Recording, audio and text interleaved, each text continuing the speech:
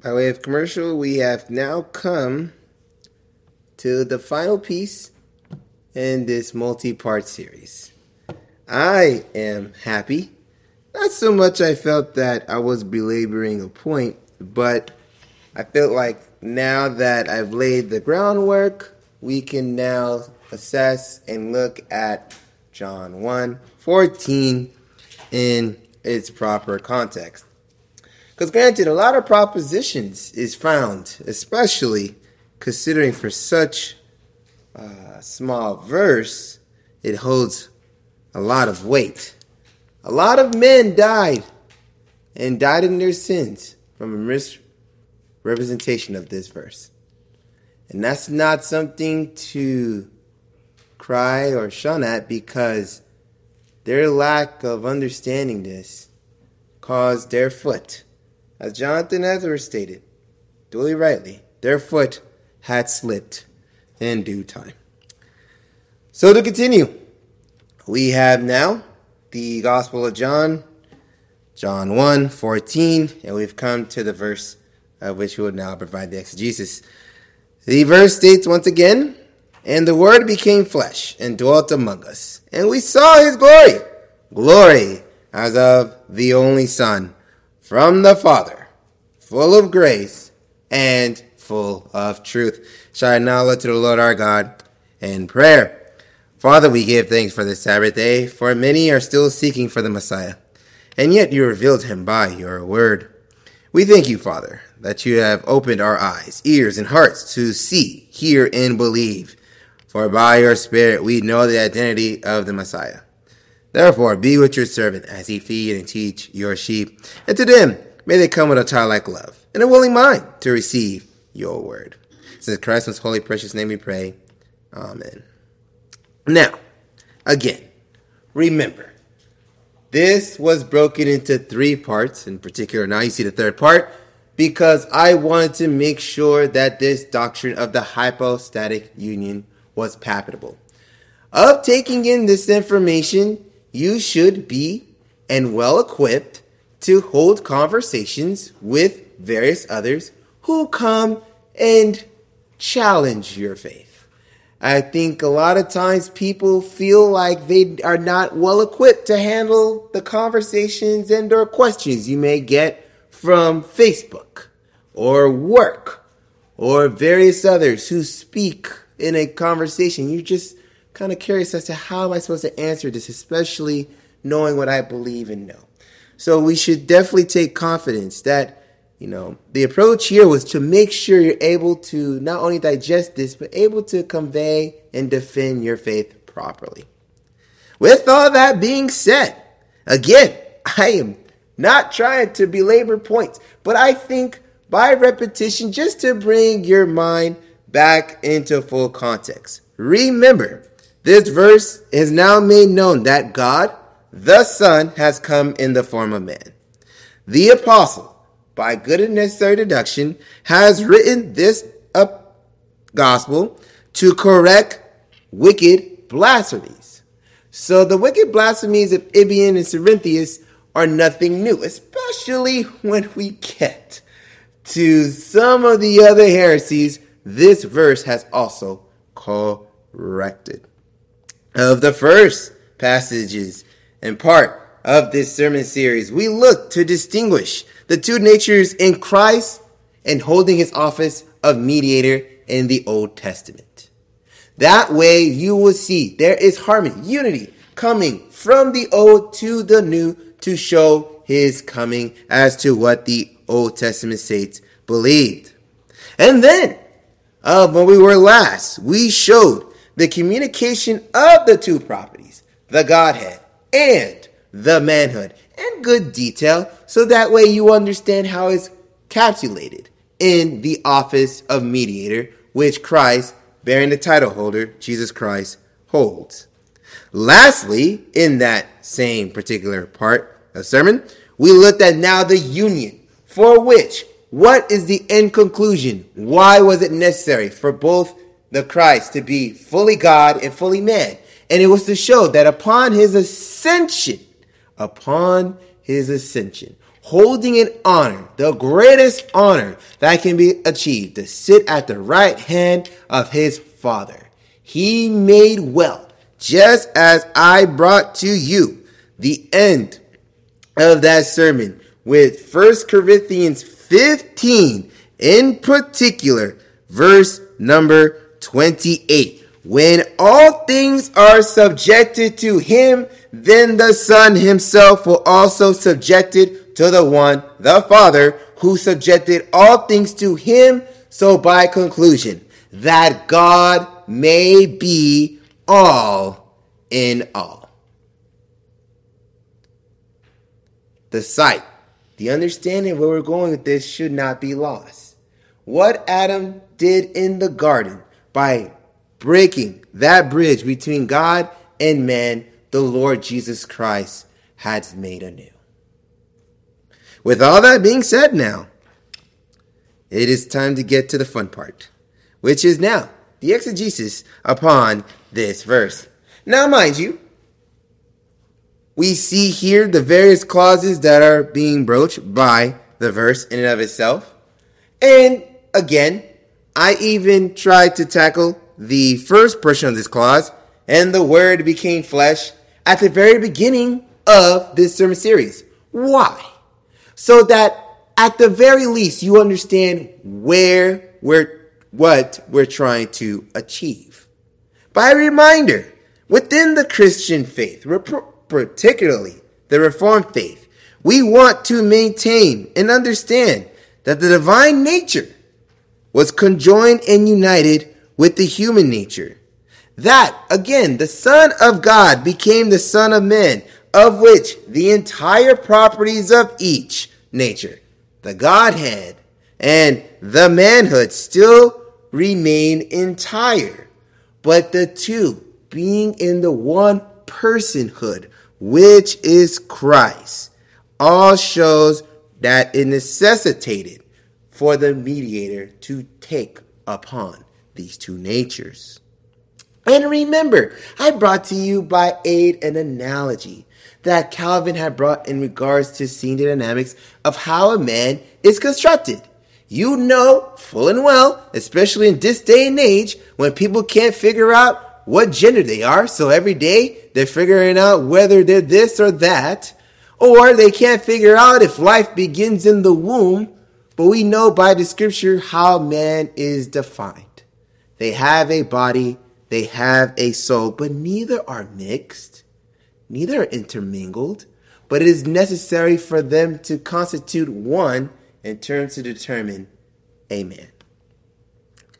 Therefore, of this we understand, and continuing under the clause, that the Word became flesh.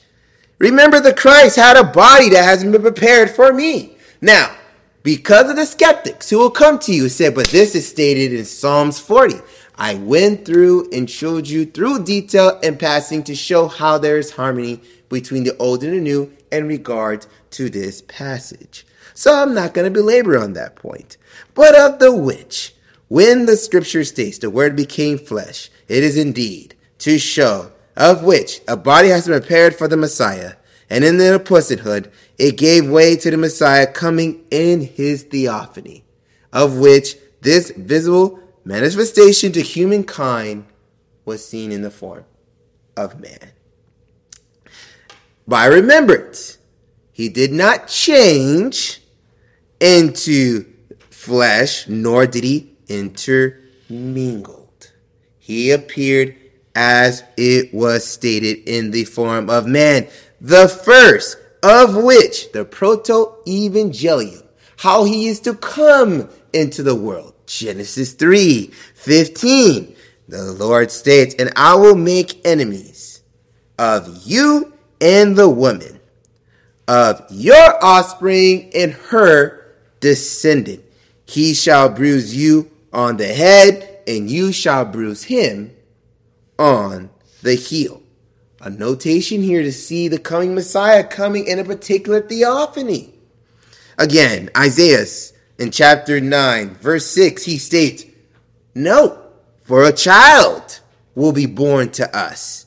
A son will be given to us, and the government will rest on his shoulders, and of which his name shows that honor of being called Wonderful Counselor, Mighty God, Eternal Father, Prince of Peace.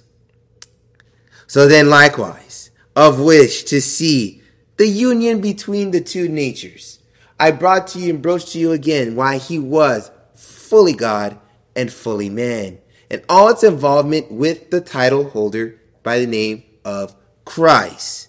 His name gave a foresight to what he was to do, and especially to be the Messiah. His coming was not slack. It had meaning.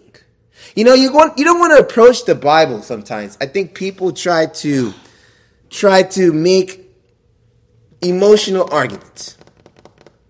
They don't want to think in the logistics of the situation. Because for him to come and to perfect a work or do a work, why would he want to do it? I'm always confused. And I'm not trying to be pragmatic. It's his work cannot come void. But you know what we take for granted? He's come and ascended. Those in the Old Testament had a promise only to lean on. They didn't know what he looked like, though they knew he was going to come behind a certain lineage.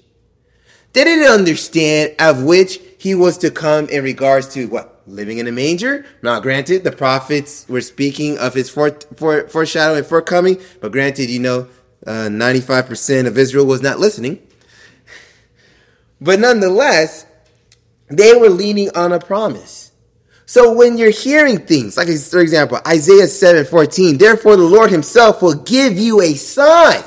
This is a promise. This is something this is all they had to lean on. And behold, a virgin. So now all of a sudden, every woman that was in Israel was thinking, I got to be in my best behavior. I might give birth to the Messiah. Do you see the gravity of the situation at foot? And now, by knowing the name of the young child, he will be called Emmanuel. And by the Spirit, to work in the apostles, to show in the gospel, by conveyment, for the comfort of the church, to explain what Isaiah gave. I love to see the harmony from the old to the new, of which in Matthew 1:21-23, we see, she will give a birth to a son, and she shall name him Jesus, for he will save his people from their sins. And of which the Spirit, not leaving us at fault, even states, and I quote at verse 22, as it continues, now all this took place so that what was spoken of by the Lord through the prophet would be fulfilled. The promise that they held on to has now come to manifestation. That's what they're seeing. And of which the Spirit shows, behold, the virgin will conceive and give birth to a son, and they shall name him Emmanuel, which translate God is with us. Simply put, to close this particular clause, Christ, in particular of his human nature, consists of a true body and a reasonable soul. That cannot be negotiated. As well, his divine nature is in which the Godhead dwells. Paul makes it known by Colossians 2 verse 9. If you have the New American Standard Bible, it states, for in him all the fullness of deity dwells in bodily form. But perhaps you have the New King James Version or the Geneva 1599. It reads in this, for in him dwells all the fullness of the Godhead bodily. See, simply put, God is wholly found in Christ. And therefore we as men, we should not contend. We should not desire for something better or more excellent than to see that God has manifested himself to us fully and is perfected in Christ. Segueing now, let us come to the next clause, which is, he dwelt among us. But here the apostle is giving an introduction to the timeline of which the Messiah is to set foot on earth. Now, granted, it could have been his divine counsel that he is the second Adam, of which the first Adam lived on earth for 930 years. He could have taken that same step, now couldn't he? But to show that he had a purpose, again, that his coming did not come slack. He had a time to render. And the notion of which the apostle is giving here, it shows even by a literal translation in the Greek, and I'll read it in English, he tabernacled among us. And it does not mean that his body just served as an abode for the Christ, but is that God, the Son, taking upon himself that title holder and coming on earth, he will now go ahead and effect the duties of the office of mediator that's appointed to him. And being that he is fully God and fully man, he now can converse face to face. The reality, face to face with his people. Unlike in Exodus, where Moses had to take off the sandals because he was on holy ground. Unlike on Mount Sinai, where he had to put on a veil because God is too holy. The shine and brightness that availed from him was just too much. God the Son walked on this earth and spoke with his people face to face. That is the beauty of this reality. Now, it allows us to segue here, and properly, we saw his glory. And note, alike to the quickening of one's heart by the Spirit, the apostle makes a note here that all men might have beheld the glory of the Christ. That means they saw the miracles, they saw the healings, they saw the teachings, but yet they were left in stupor. They were still blind. The Messiah stated in Matthew 13:13, they claim to hear, but they do not hear. They claim to see, but they do not see, nor do they understand. Why? Because the apostle is making note, including of those who were of his 12, well, the 11, because we know what that one apostle decided to do. But that those who were few, their eyes were opened by the Spirit. And that is the glory. The Spirit opening your eyes to reveal to you that that man that stood in front of them was God in the flesh. An amazing revealment.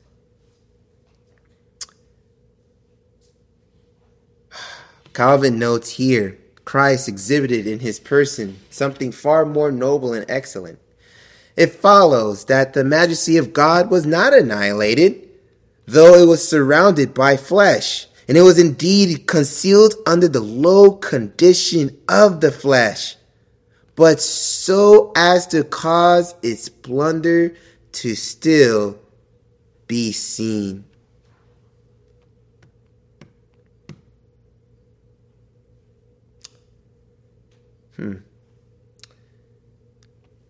The fact of God the Son and his theophanies in the Old.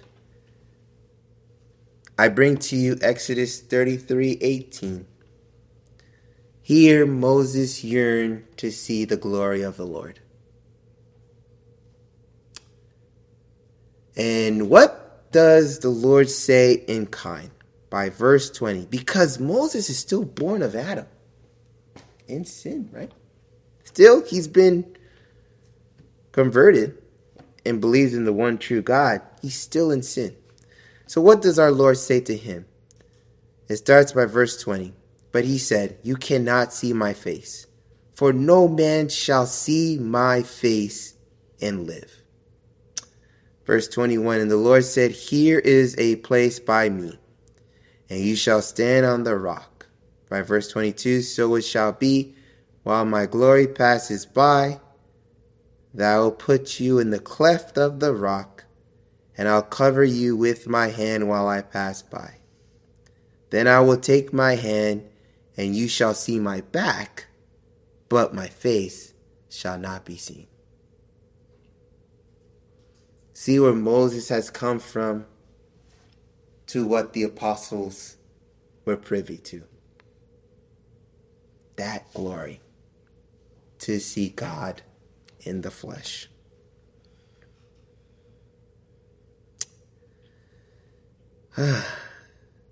Rather now, of which the apostles show the elected ones, and that means the church. No more promises. You don't have to worry about the promise. He stood right in front of you. He was right there in the flesh. They beheld him. And for the for the men who were elected to take upon that event, I don't think you could put a price on that. I don't think no amount of money can be paid to take on that event to see him face to face.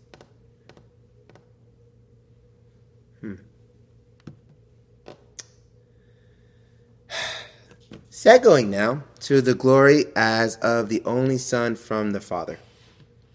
Or if you have the New King James Version, the glory as of the only begotten of the Father. Here, a bookend stamp is made of Christ's beholden divinity. Now, we have seen it throughout our process through going through the first 13 verses.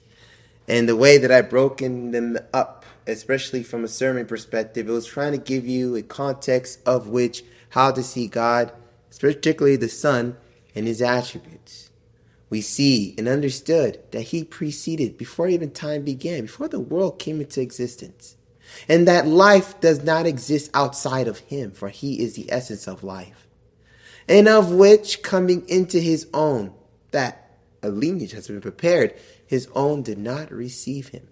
But yet, through all this plan and the economy of salvation, and with the way it played out through the dispensation of the Bible, we see a messenger was sent to prepare a way. So therefore, this by which the apostles giving here is going to bookend again the distinct personalities of God the Son and God the Father. For what greater honor can one achieve than to be begotten, and only, with the sense of emphasis, only begotten of the Father? No man can say that, lest they knew God personally, of which God the Son exclaims and self-attests again and again and again and again in this gospel. Calvin states here, he calls him the only begotten because he is the only Son of God by nature, as if he would place him above men and angels and will claim for him alone what belongs to no creature. John Gill states, whereas he is called God's own Son, the Son of the same nature with him, and as here the only begotten of the Father, begotten by him in the same nature. So everything the apostle has given us is consistent. It flows, and it shows through that unity that he's trying to convey by argument. God the Son has always been there, he's still there, and he will always be there. Now,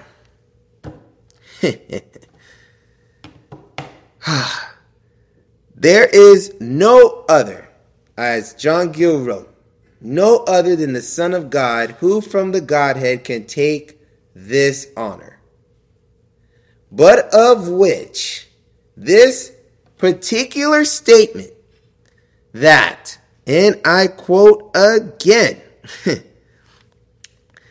that he is the the glory as the only begotten of the Father.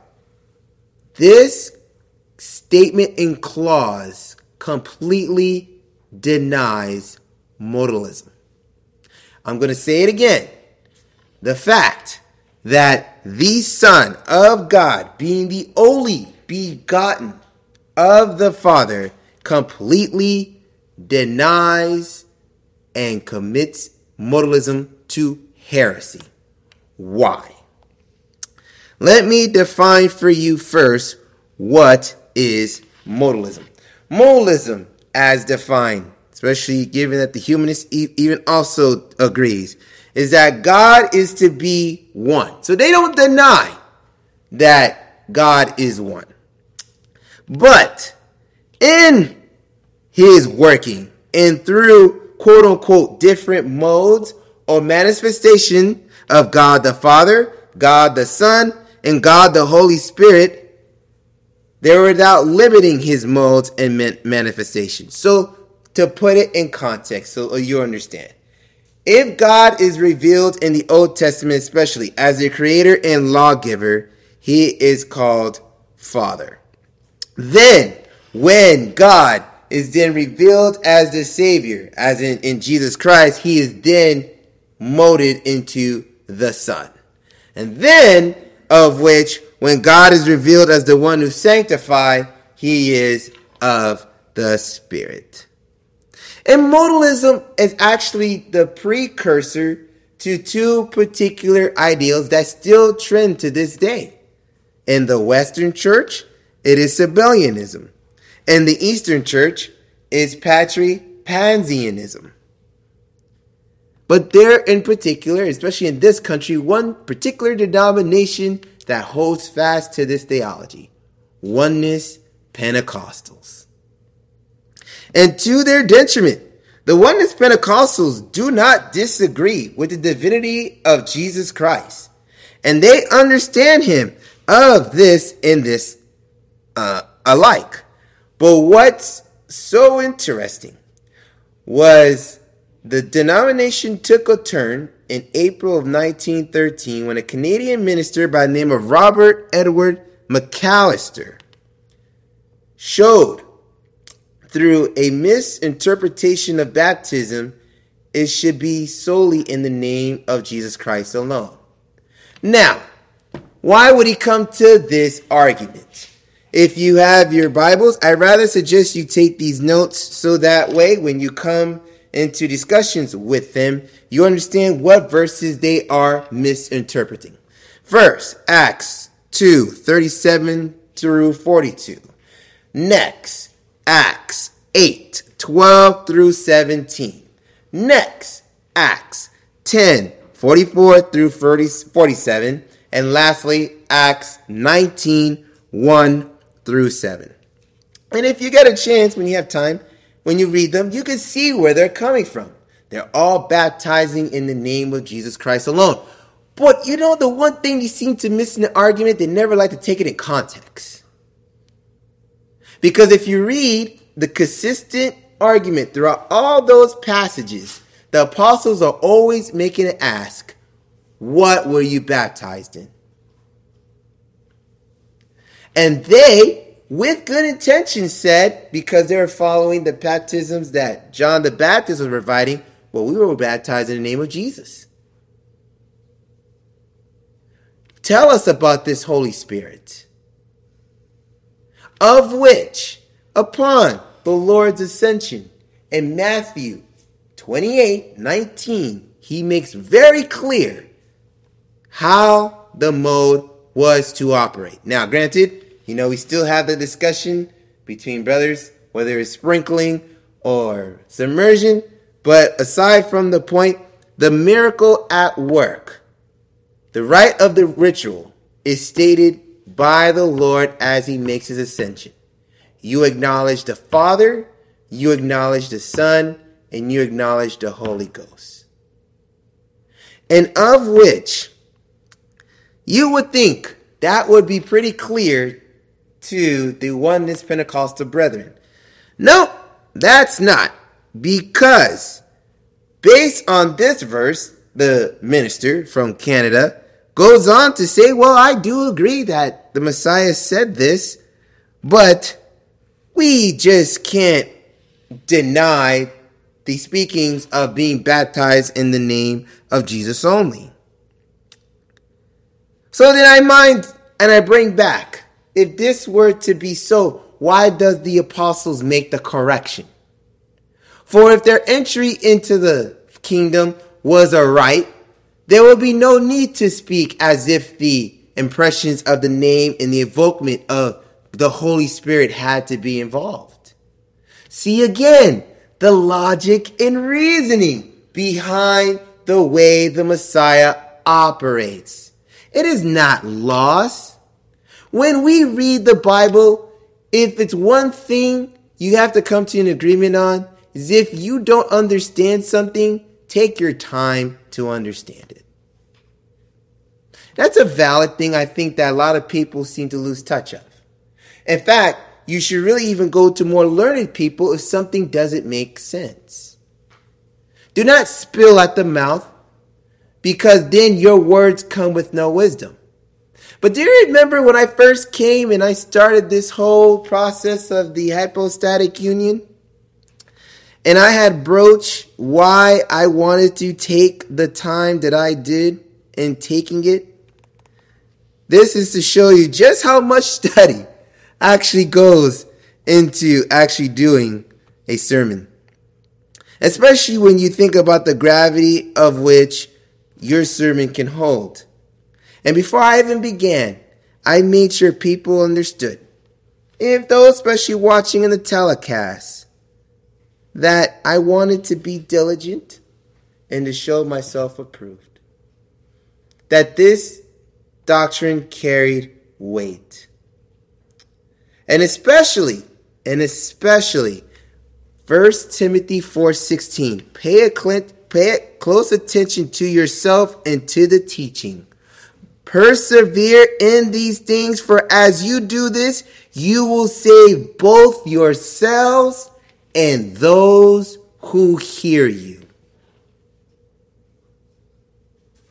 See, the Oneness Pentecostals didn't take that into account now, did they? Because the gravity lost in properly understanding the office of Christ being the mediator, I said it before and I'll say it again. To have this doctrine wrong is a detriment to your faith. You just can't go out there and say that, well, Christ died for everybody. Then that means that his death come invalid, because we know there's people in hell. Or do you take consideration and gravity of what you're trying to say in order so that, one, you don't actually offend God? You don't want to be the one associated with facilitating heresy. So when I look at this man's name, I do not know what to say of his salvific estate. I could definitely tell you he's in the hands of the Lord. But of which, when he speaks heresy, and it's considered damnable, it's a detriment to a lot of other people, not just himself.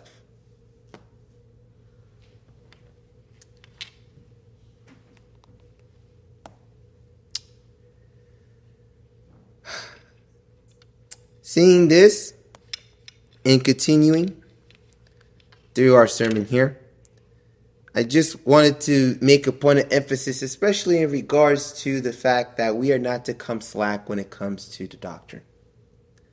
And I feel bad for the Oneness Pentecostals, because it is quite apparent and quite clear that the Trinity does take hold in regards to one salvific estate.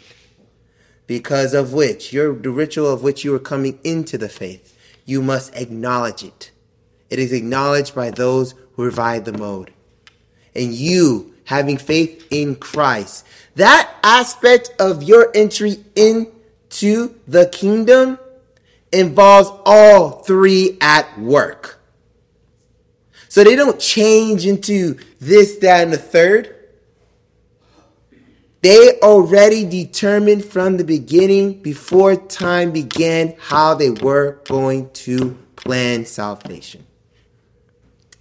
Hebrews 1:5-6 notes the harmony that the scripture possess at the personal properties of the three persons in the Godhead. It reads by verse 5 in particular, "For to which of the angels did God ever say, 'You are my son, today I have begotten you'?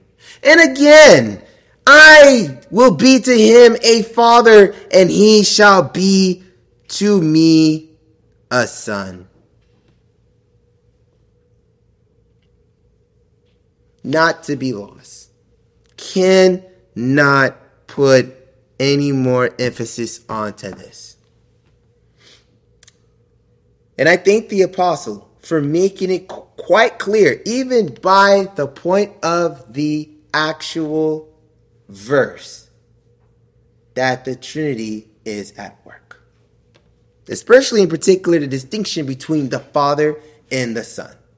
It's almost like atheists could be back very pragmatic, walk up to one of these particular modalists and say, well, how does the Father begotten the Father? And all of a sudden he walks away ashamed and he leaves the faith because he can't answer his own contradiction. See why this is important? You have to be able to give a defense. You should not come slack. And Calvin, he states it here. He even makes it more clearly in Thinking the Apostle that the word, as particular, the speech, was begotten by God before all ages, always dwelt with the Father. At closing here, we have our last clause, full of grace and truth.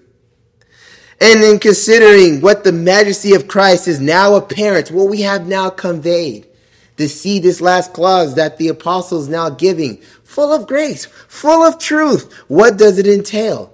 That Christ is the inexhaustible fountain of grace and of truth. And it's consistent. Remember, by verses 4 and 5 is the essence of life. And by verses 6-9 in particular, we note that he is the light unto mankind. But yet they did not comprehend it, now did they? That's because, again, he came into his own, but his own did not receive him. Because, like the Messiah is going to say in John, you can't come to me unless the Father draws you.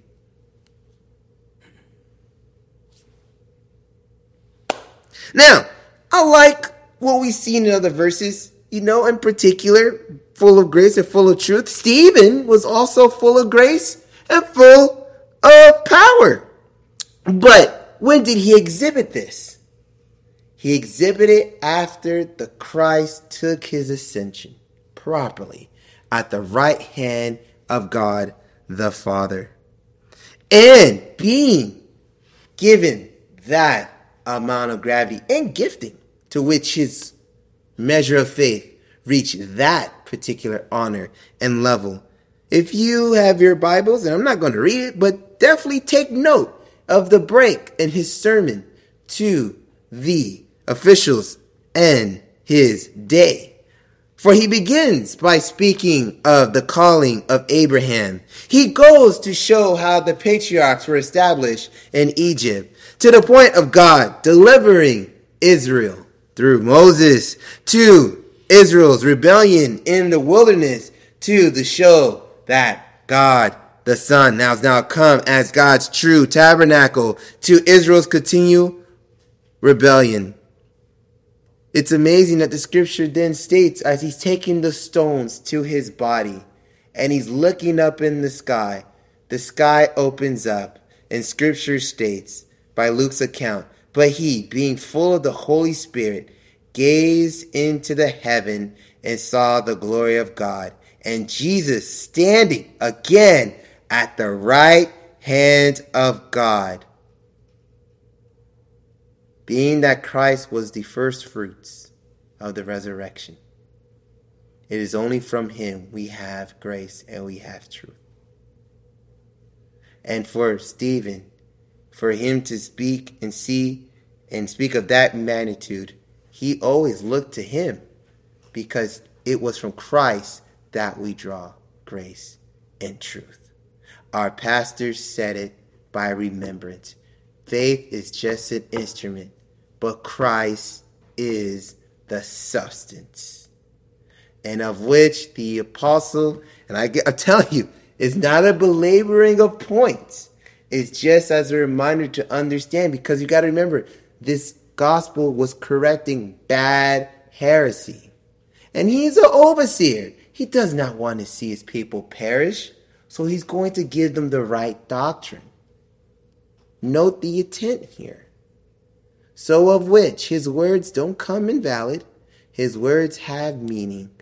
And for us to properly assert this, now our faith shall be strengthened. After taking on this series, we should now come to a full realization that now we can see the gravity of which God the Son coming into this world, taking that imprint, was able to undo what Adam did in the garden. He was now bridging the gap.